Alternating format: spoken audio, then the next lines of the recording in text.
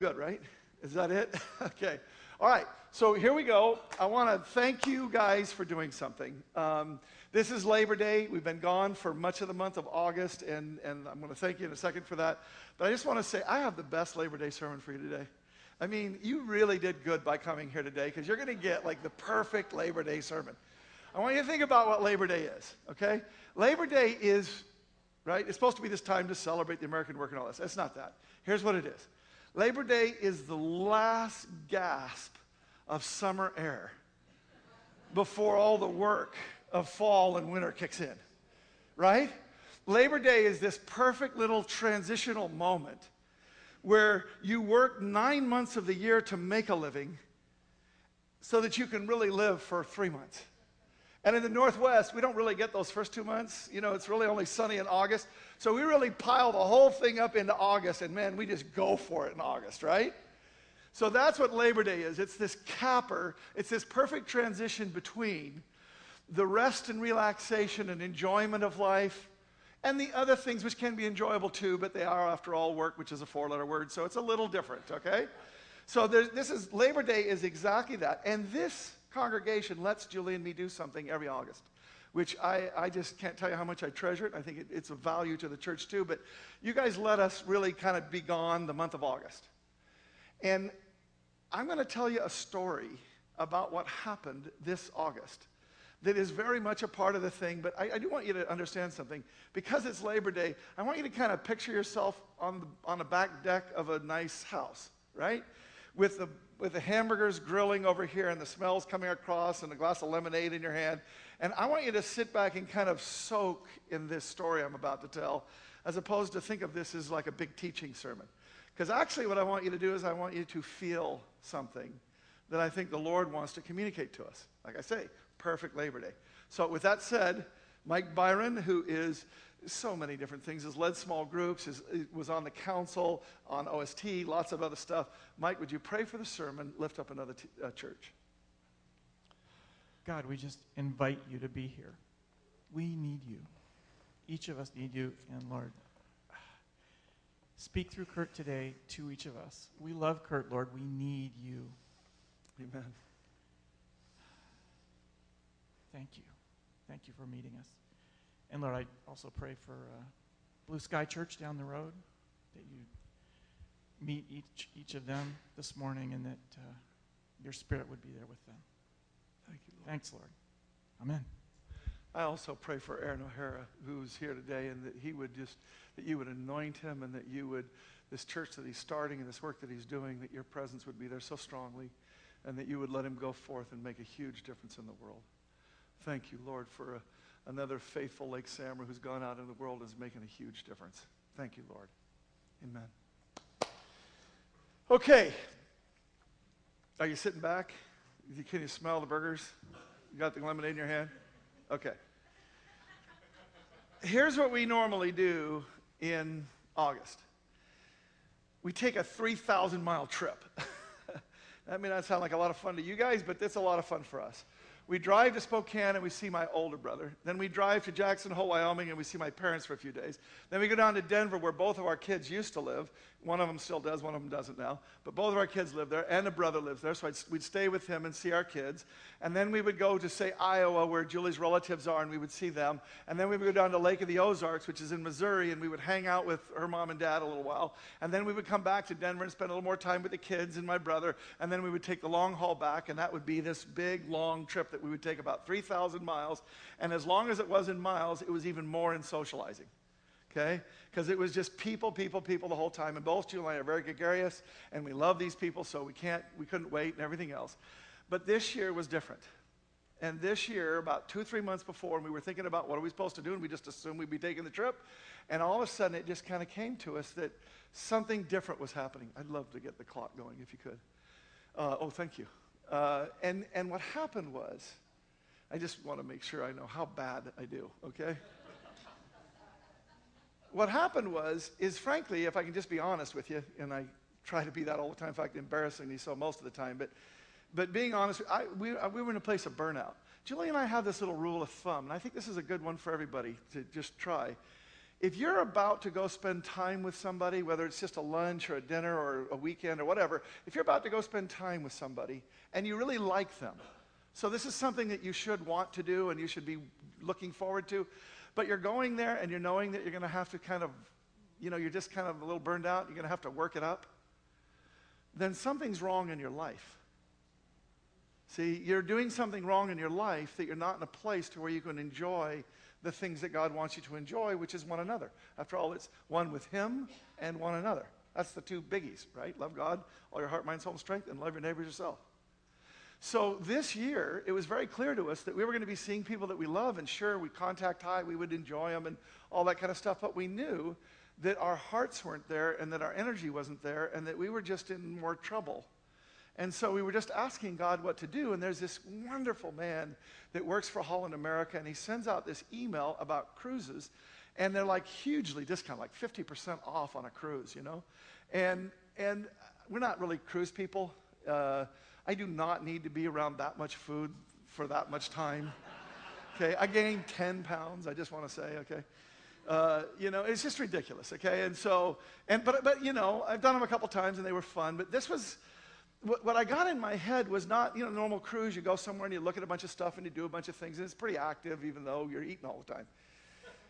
But I just had this thought in my head all of a sudden as I was looking at that, and I got this image in my mind, and it was, wow, what would it be like to be with Julie, just Julie, 14 days, just Julie, looking at something pretty, not just Julie, but, scenery and Julie, looking at something pretty, reading a book. But here's the number one thing that was in my heart. Being able to just talk to God in a very relaxed fashion that had a lot of time around it. And nothing else you could do. Captive audience, right? So we saw that, and I saw this trip, and it was still too expensive. And see, it was 50% off. It was still too expensive. And I called him, and I said, does it ever come down? I said, not usually, but every once in a while, maybe. And so we just kept watching, and the more I thought about it, more Julie thought about it, more we thought, it feels like this is what God wants us to do. But we didn't have the money, and we weren't willing to make the decision to spend money that we didn't have. And so we were walking along with it, and all of a sudden, about 2 weeks before the ship sailed, it dropped to 70% off. And that was at a price that, frankly, it would have cost us as much or more to stay in Bellevue and eat, right? And this would have just was mountains of food. They literally serve the food on snow shovels. You know what I mean? It's Alaska, and they just, right? So we just said, that's it. We filled out the paperwork. We sent it in, and they called us back and said it's full. So we were like, okay, and it's about 10 days now, and our vacation starts in like 3 days, and then the cruise starts a few days after that, and we just don't know what to do, and they say, just call us every day and see if somebody's canceled. So we're calling every day, and they're saying, geez, by now we've got the cancellations, and every day it's getting a little worse and a little worse. It's going to happen. And we actually start our vacation, and we're in Bellevue, and we're thinking, geez, should we hop in the car and just go? The cruise isn't going to happen. I guess we miss God. But it just felt like we didn't have any peace about leaving, and that we just felt like we weren't supposed to do that. And I want to make something very clear right now. God does not owe me a cruise. Okay? That's just silliness, right? You know what I mean? I'm thankful for the good things that He brings to us, but He doesn't owe us anything like that. So I certainly didn't feel like He owed us, but it just felt like this is what He wanted. And so we're just sort of going through it. By the way, I want to say one other thing. I know there's a lot of people in here that would love to go on a cruise. And you know what? I hope you get to if you never have got to. It is different. It's fun and all that kind of stuff. So, but I hope it doesn't make you feel bad that we got to. I mean, I know how that works too. So, but anyway, bottom line, we're going day after day, and we're sort of sitting there, we're going, and honestly, we got to thinking, wow, we must have really missed God. And that felt weird in my heart because I'm just kind of like at a place in my life to where it's not very usual that I feel like God's doing something that it doesn't happen. And I don't say that arrogantly. I just say, if you really seek God a lot, you get better and better at it, and I'm certainly not perfect. I can certainly miss it, and I wouldn't have been surprised if I missed it. But it just felt like it was God, and I was just kind of surprised. And it was okay, and we were thinking, well, we're just going to do a staycation in Bellevue and save money, and it's fine. And, it didn't feel like what we should do, but it felt better than anything else. But sure enough, the last day, I'd already called them. They said no room. But the last day, 24 hours before it booked, they said, we just got a call cancellation. Do you guys want it 70% off? Great. We packed up the bags. 24 hours later, we're on a boat drinking. I'm drinking a virgin margarita, or a virgin pina colada. I'm not going to tell you what Julie was drinking. And the point is, we're on this boat. And this is awesome. Now, I do want to make something clear here. Seattle is kind of an outdoor town, really. I mean, a lot of people are programmers, and they're kind of, playing games a lot. But it seems like a lot of people like to hike and bike and do things outside and all that kind of stuff. I wanted to go to Alaska on a cruise because there was absolutely no reason in the world why I would ever want to get off that boat. Now, I realize that that's really dumb. I realize, if it had been going to Europe and it had been Rome and Paris and London, you could have kept me on the boat, right? I'd been swimming before they docked, okay? But as it was, I was just sort of like, I grew up in that kind of country, and yeah, Alaska's even more beautiful than that, and the glaciers were certainly spectacular. But bottom line, I've seen it, and what I really needed was time with the Lord, and this was not a cruise that I had any temptations to get off the boat. We got off the boat 3 times. One time to buy a pair of binoculars so that we could see Alaska better from the boat. One time because Julie'd run out of magazines and she needed more. And one time because we needed to mail a letter. That was it. No excursions, no nothing. It was on the boat with my honey, a pretty view, reading books, enjoying, listening, hearing God. That's what it was. But anybody who knows Julie knows that we have a major problem with this plan if Julie's there. There's 2,000 people in a confined space with Miss Contact High. Okay? I mean, one time, this is honest to goodness truth, we're walking down an airline terminal to our gate, and Julie says, "Why do so many people talk to me in airports?" And I went, "Julie," I said, "Here's the deal, honey. Don't say one more word between now and the time we get to the gate. When you see that girl with a pair of shoes that you'd love to say how cute the shoes were, don't say it. When you see that girl with her hair up done right and it's got the little pony, don't say anything about her hair. When you see the guy with the cowboy boots and, you want to talk about horses, don't say anything about horses. Just see." And she got to the gate, which was not that far away. And she was exhausted from having to keep all of this inside. She was like, I said, "Julie, it's not that everybody else in the airport is just going from point A to point B. They're not. You're in a social place." You know what I mean? So we're on this boat with 2,000 people. And I'm sitting to myself and I'm going, wow, if we don't figure out something, this is going to be 14 days of nonstop getting to know people. The truth, okay, so here was the plan that we came up with, okay? I got to tell you this part first. 2 times she left my side. 2 times. Now, she needed the break as much as I did. 2 times. One time to go to a cooking demonstration and one time to go to high tea. From the minute that she went we didn't talk to anybody else for any other reason. The minute she went to the cooking demonstration and then the tea, people from all over the boat, we would be sitting there reading, trying to be alone, and people come up and go, "Oh, honey, come over here. This is that really fun girl I was telling you about." Right? Julie, me, and everything else. And I was going, okay, but thankfully God in his mercy kept that to a minimum. And here's how we did it. We came up with a genius plan. What I said was, Julie, here's how you have to think about it. You're on this boat, and you're from Latvia. And when you see those pair of shoes that you want to say something about the shoes, you only speak Latvian. They're not going to understand what you say. And when we're sitting there and you overhear that the people right next to us are from Iowa, you don't know what they're actually saying because you don't speak English. You only speak Latvian.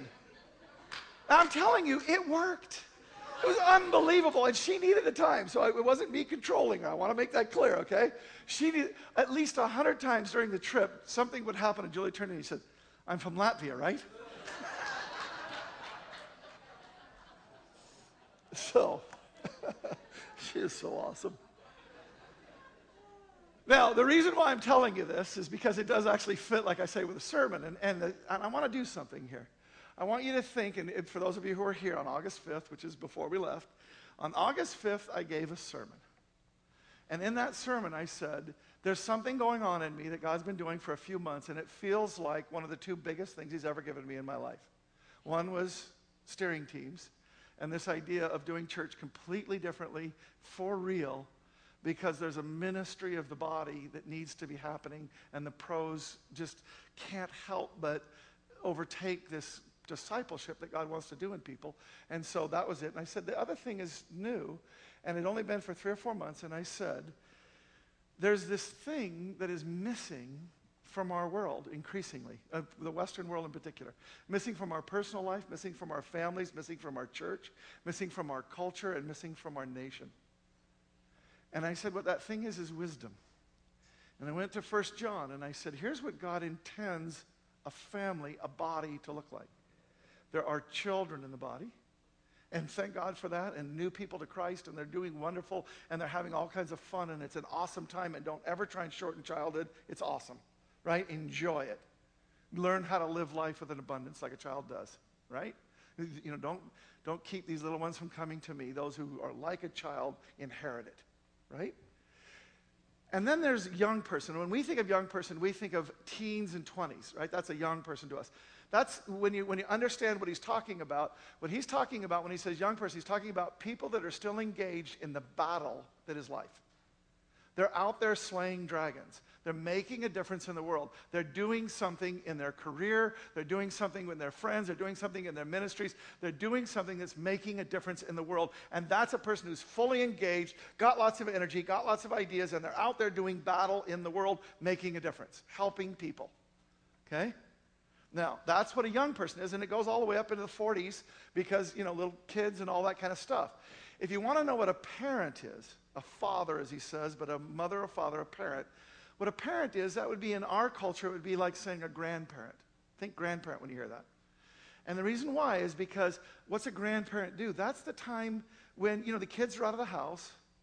Your career isn't building anymore. You're now doing something quite different. But the whole pace of your life starts to change. Literally, your hormones, the energy, but that's just the thing that God's doing to help you make a transition to a very important part of life, which is a reflective place, a place of wisdom, a place where you look back at the things that you did and you learn some things quite differently than you thought you were learning them. See what I mean? You rethink it again, and you come to a new place. Now, here's the key. It's not that the fathers then or the mothers are supposed to be imposing upon the young people, do it this way, because that wouldn't be growing them. And there's something new in them. Remember something about God. There's nothing new under the sun, and he's new every morning. So when a new generation is coming up, there's new stuff. But there's also a need for the old wisdom. There's also a need, properly applied, for this wisdom to be helping a thing move forward properly. Now, I feel like God, I didn't know that until I preached that sermon. That's when it really came home to me. But God's been telling me, I need you to make this transition. And I knew that there was a transition, I'll get to that in a sec. I knew that he wanted me to make this transition, but I was just really, let me put it this way. I just actually was working way too hard to get what it was. What I think God was saying to me is I need you to become something different because I want to model what this looks like. It's not just for me personally, and it's not just for this church. I think this is a call that's going out. What I said in the sermon was I said, here's what happens. In a culture that is unsafe and it's dangerous to live, wisdom is the highest value because it keeps you alive. It's a survival thing. But in a culture where survival is not really important, where making a mistake doesn't really make a difference, right? A young person can make a big mistake in our culture, financially or socially or whatever, and you can still recover because we're in a prosperous, safe environment. Praise God for that. But what ends up happening in those environments is that you move from wisdom being the highest value, which the Scripture says it is, you move to where youth becomes the highest value. Vitality, vibrancy. Because it doesn't really matter if you make a mistake, and it's more fun to be young. See? They have all that energy and good looks and, all this stuff. So there's this thing that's been going on, and what God is saying is, I want you to model. I want to bring wisdom back. And it's not just a call on me, it's a call on anybody who I think is taking the time to listen to the Lord and is at a certain place in life. Everybody, a lot of people here. And the point is, he wants us to model it. Now, there's the problem. There's the rub. I'm going to tell you a little story about pastoring, but I want you to understand, it's not just my story about pastoring. This is very common to pastors, if not universal. And it's universal to everybody's life. There's a pattern that happens, and here's how it goes, something like this. At some point, how does a person become a pastor, for example? At some point in time, you have some sort of an encounter with God that is so magnificent, so glorious, so filled with all the things that life is supposed to be, love and relationship and the fullness of God in love, and not doctrine and not theology, and not, even though that stuff is critically important, and you know how important it is to me. But I'm talking about coming and falling in love with God. And when that happens, you can be at work and fall in love with God. Cy Simon is here today. Cy Simon is a guy who has loved God for much of his life, and he has done all kinds of things while having a professional career. You do not have to quit your work in order to love God fully. Quite the opposite of that. It's just that sometimes he does call some people to do that. And when he does, here's the number one thing a pastor has. Now, this is new for me. I want you to understand this. I say it's new and it's not, because I didn't know it, but that doesn't mean knowing it and living it are two different things. Here's the number one thing that a pastor has in terms of being effective. Attractiveness in terms of what's happening inside of them about God. When people come up next to you and you are in love with God and it is real and they can feel that, people that want to have that love because we're built to have it want that. And you know, the old marketing statement is, what's the best marketing? Word of mouth. What's the best way to spread the gospel? Be somebody who's utterly in love with God in such a way that it's just almost irresistibly attractive to someone else. Now, when you do that, and he calls you into the pastorate, here's what happens. People come around, and more people come around, and more people come around, and then more people come around. And pretty soon, you're having to do a whole lot of other things than just sort of be with God and be with people. You're having to run programs, and you're having to run stuff, and you're having to organize stuff, and you're having to do stuff. And always remember something. A church is not an organization. We all say that. Here's what we say too, though, and this is also wrong, even though we think it's right. A church is not an organization. It's an organism. One of those nice-sounding things that actually is false. A church is not an organism. An organism is a thing that exists in order to do.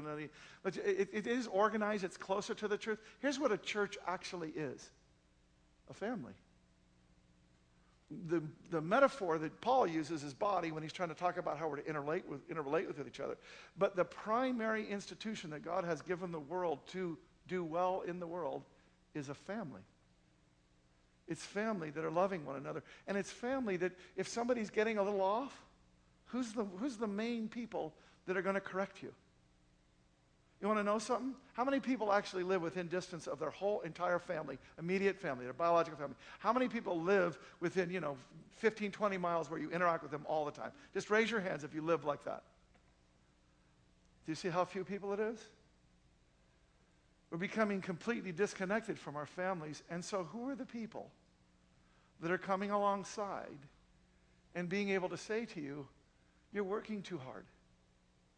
I don't know what you're doing. Remember Jethro comes to Moses. Moses is overwhelmed. Hey, you're doing this wrong. Hey, I'm Moses. Who do you think you are? You're not even a Jew. Come on, give it up. But no, a family can do this, right? You spread it out. There's something going on that's not right. Now, there are family members in here that have been trying to talk to me for a long time, but the bottom line, life and everything else and all this kind of stuff. And here's what happened in my life. And this is symptomatic of a lot of people's lives. Not everybody goes to this direction, but here's where I went. And a lot of people in a room like this filled with A-type, successful Bellevue people, a lot of you have this too. And that is that, if there's more to do, you do it. I got to the place to where I wake up at about 6 o'clock, maybe a little earlier than that. I wake up about 6 o'clock, I go for my walk, I get back about 7 o'clock, and at 7 o'clock I started working. And it was unusual for me to stop at 9 o'clock at night. 11 o'clock was a pretty normal time for me to stop. Now, I do that for 4 days of the week, and then I'd Sabbath, and Sabbath is the only thing that kept me from totally burning out. And then on Saturdays, I would cut back to about 10 hours, and Sunday too. Now, can I say something? That is so stinking unhealthy. I'm not bragging about that. There's some people that talk about how hard they work, and they're really bragging about it. And can I say something? That person's life is out of balance. And there's something fundamentally wrong, and they are not going to be doing what they're supposed to be doing. And what was happening in me, I've been here 14 years, and I would say, you guys have been here for 14 years. Probably after about 3, maybe 4 years, I started to have to transition into something else, and I lost that fundamental attractiveness of passion for God and being able to keep that first in my life. And what became first in my life, even though I still love God more than anything else, what became first was all the stuff I had to do. And can I tell you something? That's not very attractive. You can stand up here and preach, and people that don't know you very well can say, that's awesome, and I'm going to live that way. But people who know you well and are rubbing up against you, they're saying there's something wrong. Now, it's not that I hate you, and it's not that you're a bad human being or anything else, but, it just happens. It happens to all of us. Satan is always trying to get into our lives and take us someplace else. That's why I'm so big on Sabbath. I really believe Sabbath is the one thing that kept me from burning out and blowing up. Because it was that one time when I really said no to all the world, yes only to God, and it just kept me in a kind of balance. But let's just talk about that for a second. See, when we talk about balance, here's what A-type, Bellevue, successful people think. There's plenty of people in this room, probably 60% of the people in this room, when I say, is your life in balance? Here's what you say. No. I know it. I can tell you right where it's out of balance. No, it's not in balance. But there's a very high percentage. If I go into another room in most other places that aren't highly successful and so on, you'll get that percentage will be as much as 80% where people say, no, there's something not in balance in my life. It might not be quite that high. But you'll get about 40% of the people in this room that will say, yeah, I'm pretty balanced in my life. And here's what they mean. I've got a spouse, and I've got the priority on that. I've got kids. If you're married and have kids, I've got kids, and if you're single, then I've got these friends and this social sphere and so on, and I've got this job, and I've got these things that I do with the Lord, devotionals and small groups and some things, and then I've got this. And when you spread out all the things that I've got in my life, I'm doing enough of this and enough of this and enough of this and enough of this that it feels to me like I'm in balance. I've got it hacked. I'm doing pretty good. Now, when we come to you and we say, what's a balanced life look like? I actually say something quite different than what we just described as balance. See, I actually say Sunday church, devotional, small groups, threefold serving, outreach. I want to make it clear, I didn't make that stuff up. We got this initially from people that seemed like they were doing really well in the Lord, and we asked them, what's common to your lives? And we found out these are the things that are common. And then we looked in Scripture, and here's what we found out. When you look at the Gospels, when you look at Acts, what is Acts, by the way? Acts is God showing us what it looks like to ride the bike. And then he's saying, for the rest of time, want that. Are we even remotely close to what the church in Acts looked like? Seriously? No. Not only are we not that, but when you look at the whole of the New Testament, God's saying, this is what I want life to look like. Jesus and the way that he lived. I want you to live this kind of life. And we live a very, very different kind of life than that. See, here's the balance, quote unquote, that God wants. Here's how he balances the scales. Seek first the kingdom of God above everything. Live rightly, meaning stand right with God. And if you do that, everything else gets added. He takes care of the rest. That's balance. That's what God means by it. Let me just show you here, just quickly. When I put those 6 things up here, because I know that when I put those 6 things up there, busy people with lots of other priorities are saying, look, I do 2 or 3 of those, and those are the things that really work for me, and that's good. But I do want to show you what the gospel says is good, is balanced. Because it says things like this. See Sunday church right there? And I blanked out the other ones. See, they worship together at the temple each day. I could show you, forsake not the fellowshipping together of the saints. I could show you all kinds of things. But I just want to show you, just using a few scriptures when I could use many, I just want to show you, Sunday, they worship together at the temple each day. That's their gathering. We do it once a week. They meet in homes for the Lord's Supper and share their meals with great joy and generosity. That's small groups. Being together in community, in relationship. So friends, choose 7 men from among you from whom everyone trusts, men full of the Holy Spirit and good sense, and will assign them this task. That's serving and growing and serving. And boy, those people that they picked, they grew tremendously in God as they served on the original steering team. Devotionals. Can I just say, we're to be made and conformed in the image of Christ. And here's what Christ did. As often as possible, Jesus withdrew to out-of-the-way places for prayer. Threefolds, make this your common practice. Confess your sins to each other and pray for each other so that you can live together whole and healed. This is, if you're not going to live with your biological family, and you know, even then, there's a better thing than family that can be had if you will avail yourself of it, and that is one another. We're all family. Who are my brothers and sisters, says Christ? You. And when you get into a threefold, I'm not talking accountability groups because, you know, some guy messed up or whatever. I'm talking about all of us being in these really small, intimate communities where we can talk about how it's really going. Something you wouldn't even share in a small group. And you can really work through it and have people pray with you and have them support you. And sometimes you're doing good and the other person gets ministry, and sometimes you're doing lousy and they minister to you. And this wonderful back and forth takes place. And this is ordained. This is what God wants us to do. Outreach, well, you know, I mean, the Great Commission it is called. Therefore, go and make disciples of all nations, baptizing in the name of the Father and of the Son and of the Holy Spirit. And so here's my point. If you want to be balanced, you should be doing all these things. And I don't mean doing them as in rote, as in, well, I've checked that off for the day and now I'm a good Christian. I mean getting life out of them. I mean entered into them because of desire. Because you want to be there, because you want to be doing that. This is what a person in love with God looks like. Now, you can't fake your way into love. But that's why we call them values and not behaviors or not have-tos or whatever else. We call them values because we're saying this is just what flows out of a person that's really in love with Christ. They're in community. They're in relationship with God. They're in relationship with each other. Loving God first and foremost. And the second is like unto it, loving others. Right? This is what he wants life to be. This is what he says is balanced. Now, if you're paying attention, and I know you all are, I've just done a rotten trick to you. I started you off by telling you that life was like a cruise. Get your drink, kick your feet up, listen to the smell of the barbecue, and listen to the smell of the barbecue, and enjoy. Now, who isn't on board for that, right? My walk with Christ is like a cruise ship. I'm in. But now I just turned the worm on you and I said, and it's got all this stuff you got to do. Now, I didn't say you got to do it.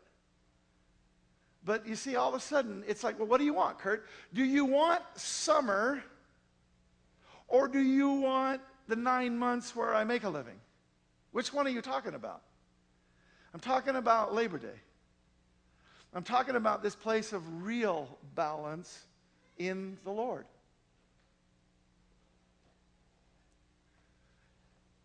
In order to get to that real balance, the series that we're going to be doing for the month of September is called Simple. The reason why we're calling it Simple, let me explain to you. I can do this quickly. Here's why we're calling it Simple. When I was on the trip, I knew that the books I was supposed to read, I had several books on my Kindle that had to do with brain and habits. These were not self-help books. These were one step below genuine academic texts on the very most current research about how the brain works. And then there's some application in them. But really, they were, you know, these are guys that are heavyweights in their field trying to dumb it down enough so that a popular audience can see what's coming out of the latest research. And I had 3 of these books, and I read all 3 of them. I'm just going to take 2 minutes, and I'm going to share with you the insight on this because this is the spirit of this simple thing. Here's the first thing. Brain weighs 3 pounds. For me, that's less than 2% of my total body mass. For other people, it's 2% or higher. Right? So it's a very small percentage of body mass. The brain takes up fully as much as 1/4 of all the energy that you expend in your body. A 2% mass is taking 25% of the energy. I've got these muscles. I don't have as many as I had, but I've got muscles and I can stand up. And you know what I mean? And we've all got muscles. And how much do those muscles weigh? What percentage of body mass? A very significant percentage, right?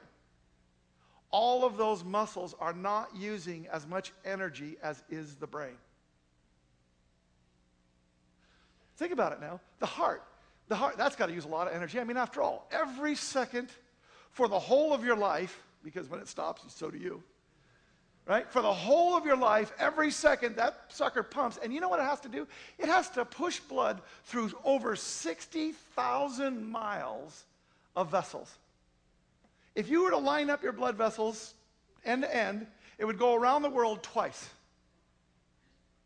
That's got to take a lot of energy. You know what percent of the body energy it takes? 9%. Brain takes as much as 25. Okay, I got it. I know it's going to take more than the brain. In your body, there are 1,000 trillion cells.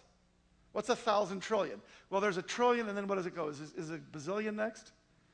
And then is it a gazillion? And then I don't know what the other two illions are. Okay? So one of you math guys knows this stuff. Come on. Quadrillion is next? Okay, whatever. Okay? But you get the point. It's some illion that nobody even knows what the heck the word is.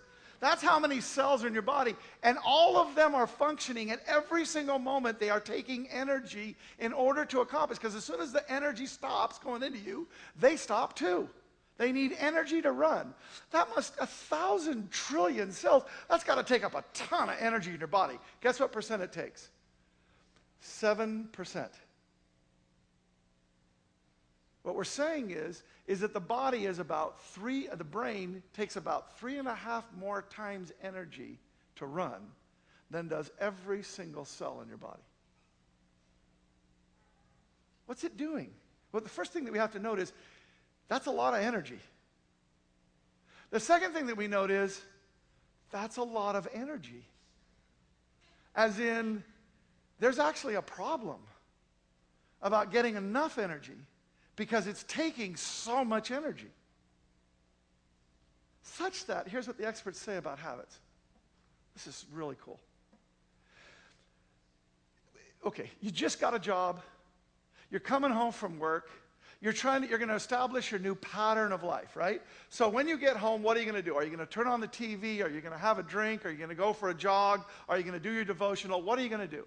When you're first figuring out something to do, when you're making a decision about what action to take, it takes huge amounts of energy. Your brain is firing on all different pieces. You're doing all kinds of you don't even know the tenth of it that your brain is doing to figure out what's the right thing to do, what's the thing that I want to be doing, and it's taking all this energy to make that decision. But whether it's a good thing or a bad thing, here's what happens. If the thing that you do gives the brain a reward, if you come home and you have a drink, that alcohol is essentially a sugar, and that sugar gets broken down, and the brain gets sugar, and the brain says, hey, drinking is good because you get sugar out of that, and that makes me happy because I need more energy. Now, I'm having a little trouble seeing through the haze of that, but nonetheless, okay, the brain is just simply saying what you did was good there. And I'm not saying it's a good thing to go home and have a drink. To go exercise, those of you who don't exercise, how much energy does it take in your mind to get you to go, right? Okay.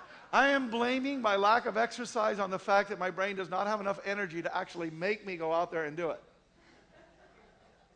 Now, that would be misusing the research, right? Okay. But here's what happens. Now, listen to this. If you'll do something that is giving a reward to the brain in a consistent fashion, like if you'll do exercise in the morning and it makes you feel good, and it makes your brain feel good, and it's saying, I'm getting a reward, here's what happens. After a period of time, the brain says, I don't actually need to think about this anymore. But now here's what's cosmic about what the brain does. This is amazing. When it says I don't really need to think about this anymore, it literally changes where it exists in your brain. We've got this reptilian brain, that's the one that makes you breathe and makes your heart beat, the one you don't think about, the one you can't even hardly think about, not really the way that it's functioning. And then there's the stuff up here that we're really thinking and firing and making decisions on and all that kind of stuff, right? When you move something from a decision and it starts to become a habit, it literally moves from the outer parts of the brain and sits right down on top of the reptilian, the autonomic. Because that's a place of repetition, and it's not a place of decision, so it's very low energy. It takes less energy for you to do. Just a sec. Oh, I've got to. I'll do that in a second. It takes less energy for you to do your job. To make you don't really make a decision anymore. You want to do it. You desire to do it. It takes less energy to make a decision to do a devotional, or to actually go to your threefold, or to actually do your small group, or to, you see what I mean? Whatever it is. See that? Now, here's what all these books also said. By the way, let me just show you this since I already did it. I want to show you that what I'm saying here is not just brain research, but as is always the case, God got there way before us, right? And he was telling us stuff before we ever had any way of understanding it differently. But do understand, this is what Paul says when he's saying, I don't really understand myself, for I want to do what is right, but I don't do it. Instead, I do what I hate. See what he's talking about? A habit. He's talking about something that's actually functioning at a different level. He's saying, up here, I don't want to do that, but there's this other stream where it now exists that is doing that anyway. And it takes enormous amounts of energy to stop that habit, bring it back up into the decision-making place, and either eradicate it or replace it with something else. Enormous amounts of energy. And in fact, again, Paul says it this way, those who are dominated by the sinful nature think about sinful things. Those who are controlled by the Holy Spirit think about things that please the Spirit. See, there is the brain that's functioning in its reptilian way, and then there is the Holy Spirit who's trying to get us to not be reptiles anymore. He's trying to take us to higher places. And what he's saying is controlled by the Holy Spirit, think about things that please the Spirit. So letting your sinful nature control your mind leads to death. But letting the Spirit control your mind leads to life and peace. Do you see this? Now that I've talked about this, do you read those words differently? I'm not saying this is the only thing they're talking about, but this is very much God talking about what the very most modern science has just discovered about how we work. And once again, it is an evidence of the truth of the Scripture that it describes the human condition so masterfully, so intricately, so intimately. But here's what these books say. Let's say, you're hearing me talk right now, and you're saying, okay, I got to form new habits. I got it. I get where he's going. And I already come to church, and I do devotionals. The small group and the threefold's not really in my life, and I get it. He's saying it's scriptural, and I'm supposed to be doing it. It's supposed to be an evidence. So I'm going to go ahead, and I'm going to try and do small groups and threefolds, and I'm going to start serving. I'm going to start doing outreach. Now, here's what all three of these books will tell you about that strategy. You are certain to fail. When you do a New Year's resolution, what's the average that you do? How many New Year's resolutions do you make? 3, right? Because you're trying to keep it fairly small, right? Maybe 5. I mean, if you're really messed up and you want to totally sabotage yourself, just make it 10. But, we were smarter than that. I know I can't do, so I'll keep it to 3. Here's what all of those books tell you. You do not have enough energy to do anything but one thing. If you want to make a new habit, if you want to change an old one, if you want to transform a habit into something different, you cannot do 2 things at once. You do not have enough energy, and you will fail. And the statistics on it are 99.999%. There's always that one just super strong-willed, right, that gets through. Okay? But the bottom line is, people will fail if they're ever trying to do more than one thing. So here's what we're actually going for in this whole series. I am not asking you to do 4 things, 5, 6. I'm asking you to look soberly at the things that you do. And then here's what we're going to do. Over the next few weeks, we're going to experientially experience each one of those values. I mean, I'm not just going to talk about them and you go, wow, that sounds good. We're actually going to do it. In 2 seconds here, we're going to do one of these values, and we're going to just take a few minutes and do it, and I'll show you how all that's going to work. But what I want you to do is, each week I want you to do it on Sunday, and then I want you to try it a little bit through the week, and you'll see on your notes, by the way, ushers, if you could pass out the notes now. If you do not have a bulletin, I already talked to the ushers. Could you guys be ready? I want you to pass out to everybody. If you do not have the notes, the sermon notes, it's not this, but you know what I'm talking about? Could somebody hold one up so everybody can see them? If you do not have, thank you. If you do not have one of those in your hand, raise your hands right now because they're going to pass them out to you, okay? And you need one of these. And what I want you to do is, you'll see it right on there. What I want you to do is I want you to write down the experience of today. And then I want you to do it a few times during the week. And when you do it, I want you to keep this note with you. And I want you to write down not what you did and all, not great detail. This is not journaling. I just want you to write down enough to remember, to bring back to your mind what it felt like. Because what we're going to do is, at the end of this series, we're going to take all the different experiences that we've had, and we're going to say, which is the one that the Holy Spirit's asking me to change? A walk with Christ is not a sprint. It is not even a marathon. It's a walk. It's a journey. You do it at a pace. You just keep moving forward. I am not looking to get everybody in here to do all these 6 values in the next 4 weeks. I'm looking for everybody in here to do all of these values within the next 4 years. I'm saying take it one at a time, and I'm saying find the life in it. Because if you don't find the life, you won't do it. If there's no reward, even if it's a habit, the brain says there's no value in it. It's taking energy, get rid of it. See? So you've got to find your devotional in a way that is enjoyable to you, in a way that brings you pleasure. That's what the brain likes, pleasure. So if you're doing small groups in a way that is bringing you something that is making you go, I really like that. You're doing threefolds in a way that you're going, I really like that. You're doing serving. You're doing outreach. You know, how could you do outreach in a way that you really like that, Kurt? I don't know. How many persons have ever led anybody to the Lord in here? Statistics are it'll be 1 in 100. But if you have, and you raise your hands, and I know, but if you have, it feels pretty good. It's really cool. It's awesome, in fact. In fact, the guy that he brought to the Lord is sitting right there, and love you, and got baptized recently, and he's doing great in the Lord, and thank you for continuing to mentor him. It's awesome. Do you see it? The fact of the matter is we have to find the life in these things. I'm trying to make them a habit, but when we say habit, we think of something I don't even think about, and I don't do, and I don't care about.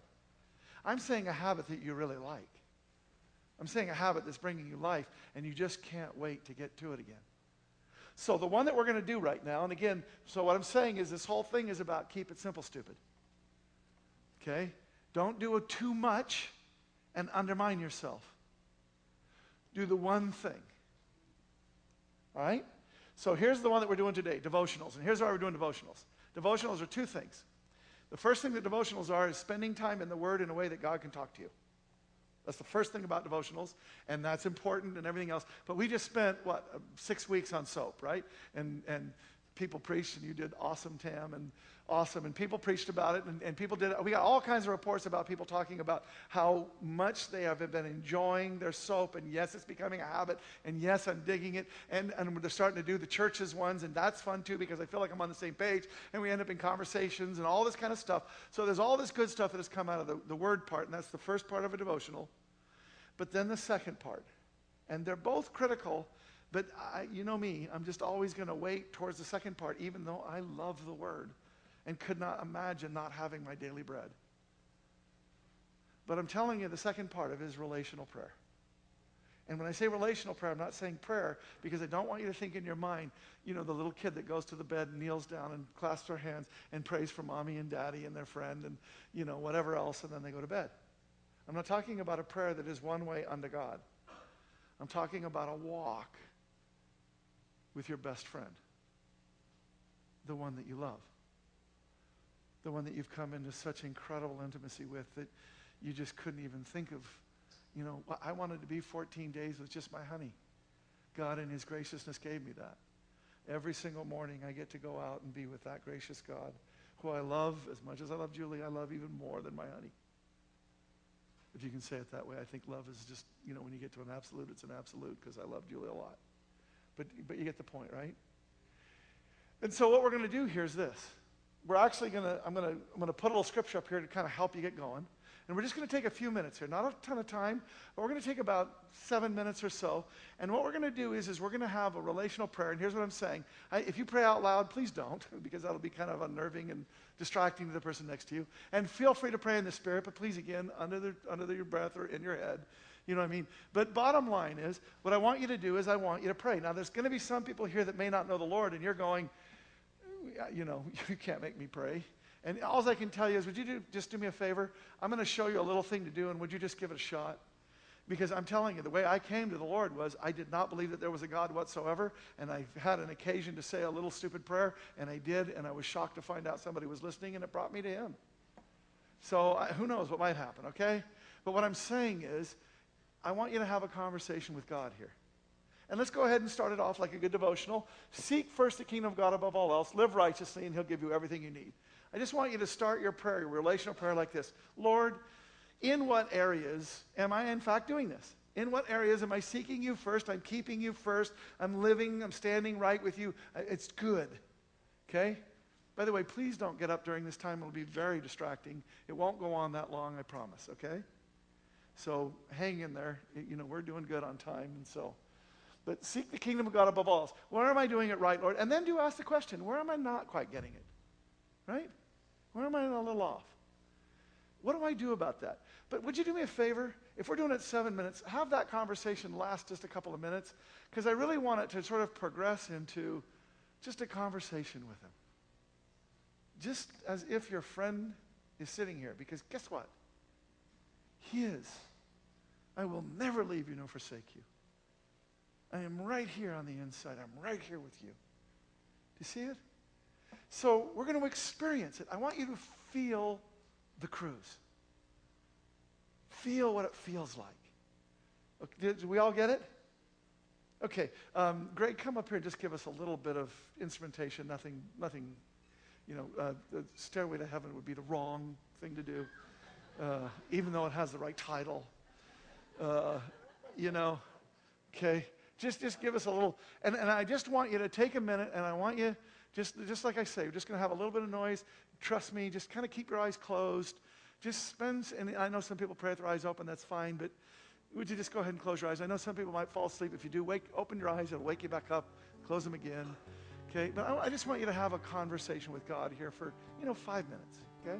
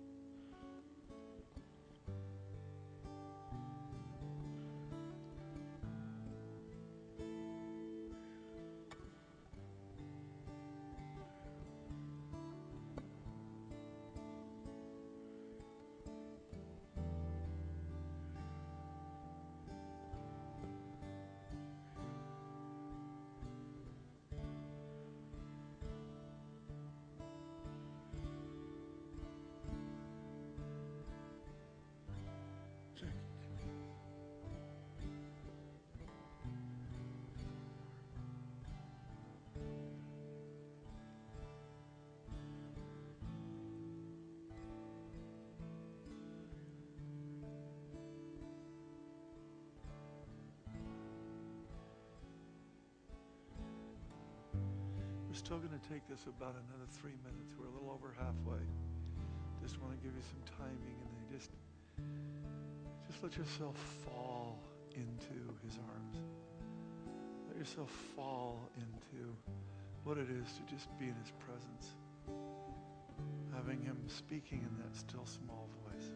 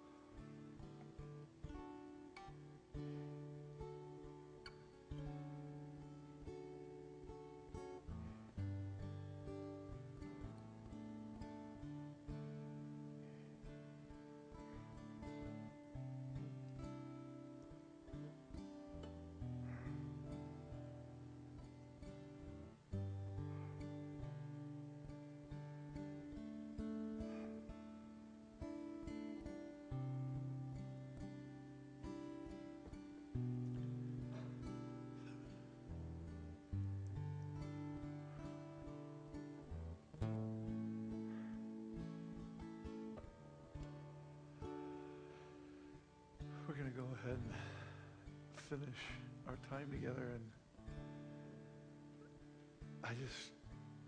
I want you to do something here. God had to take me on a 14-day away from everything that was my life in order to get me to feel something.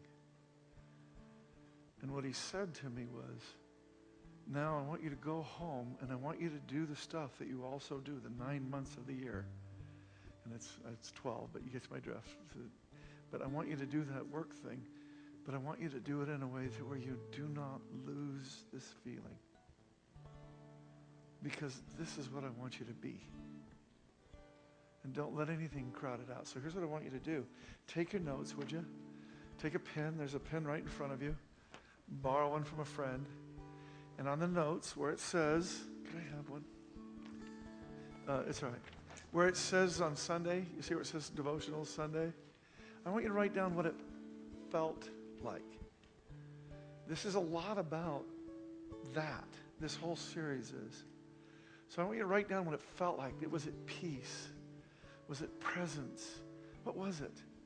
And then throughout the week, when you do this again, I want you to write down what it felt like, not what happened, not what he said. I want you to write down what it felt like. Because I think God's trying to take us on a cruise, on a journey.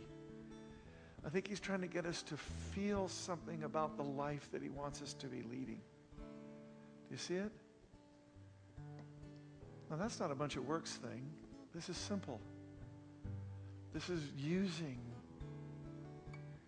Him, His presence, His desires, the desires that He's placing in our hearts. He gives us the desires of our hearts. And that means, I think, that He puts them in there and then He sees them fulfilled. So if you have a desire for doing more devotionals or doing more whatever, just start to experience this. Start to see what it feels like. And don't let it ever become that other works thing, that other thing. Keep it here. This thing that He's touching you with. Like I say, if you'll do this for just the next, 7 days till we meet again, and then we're going to give you another thing to do the next week, and it's just kind of play with it, okay? Does this make sense?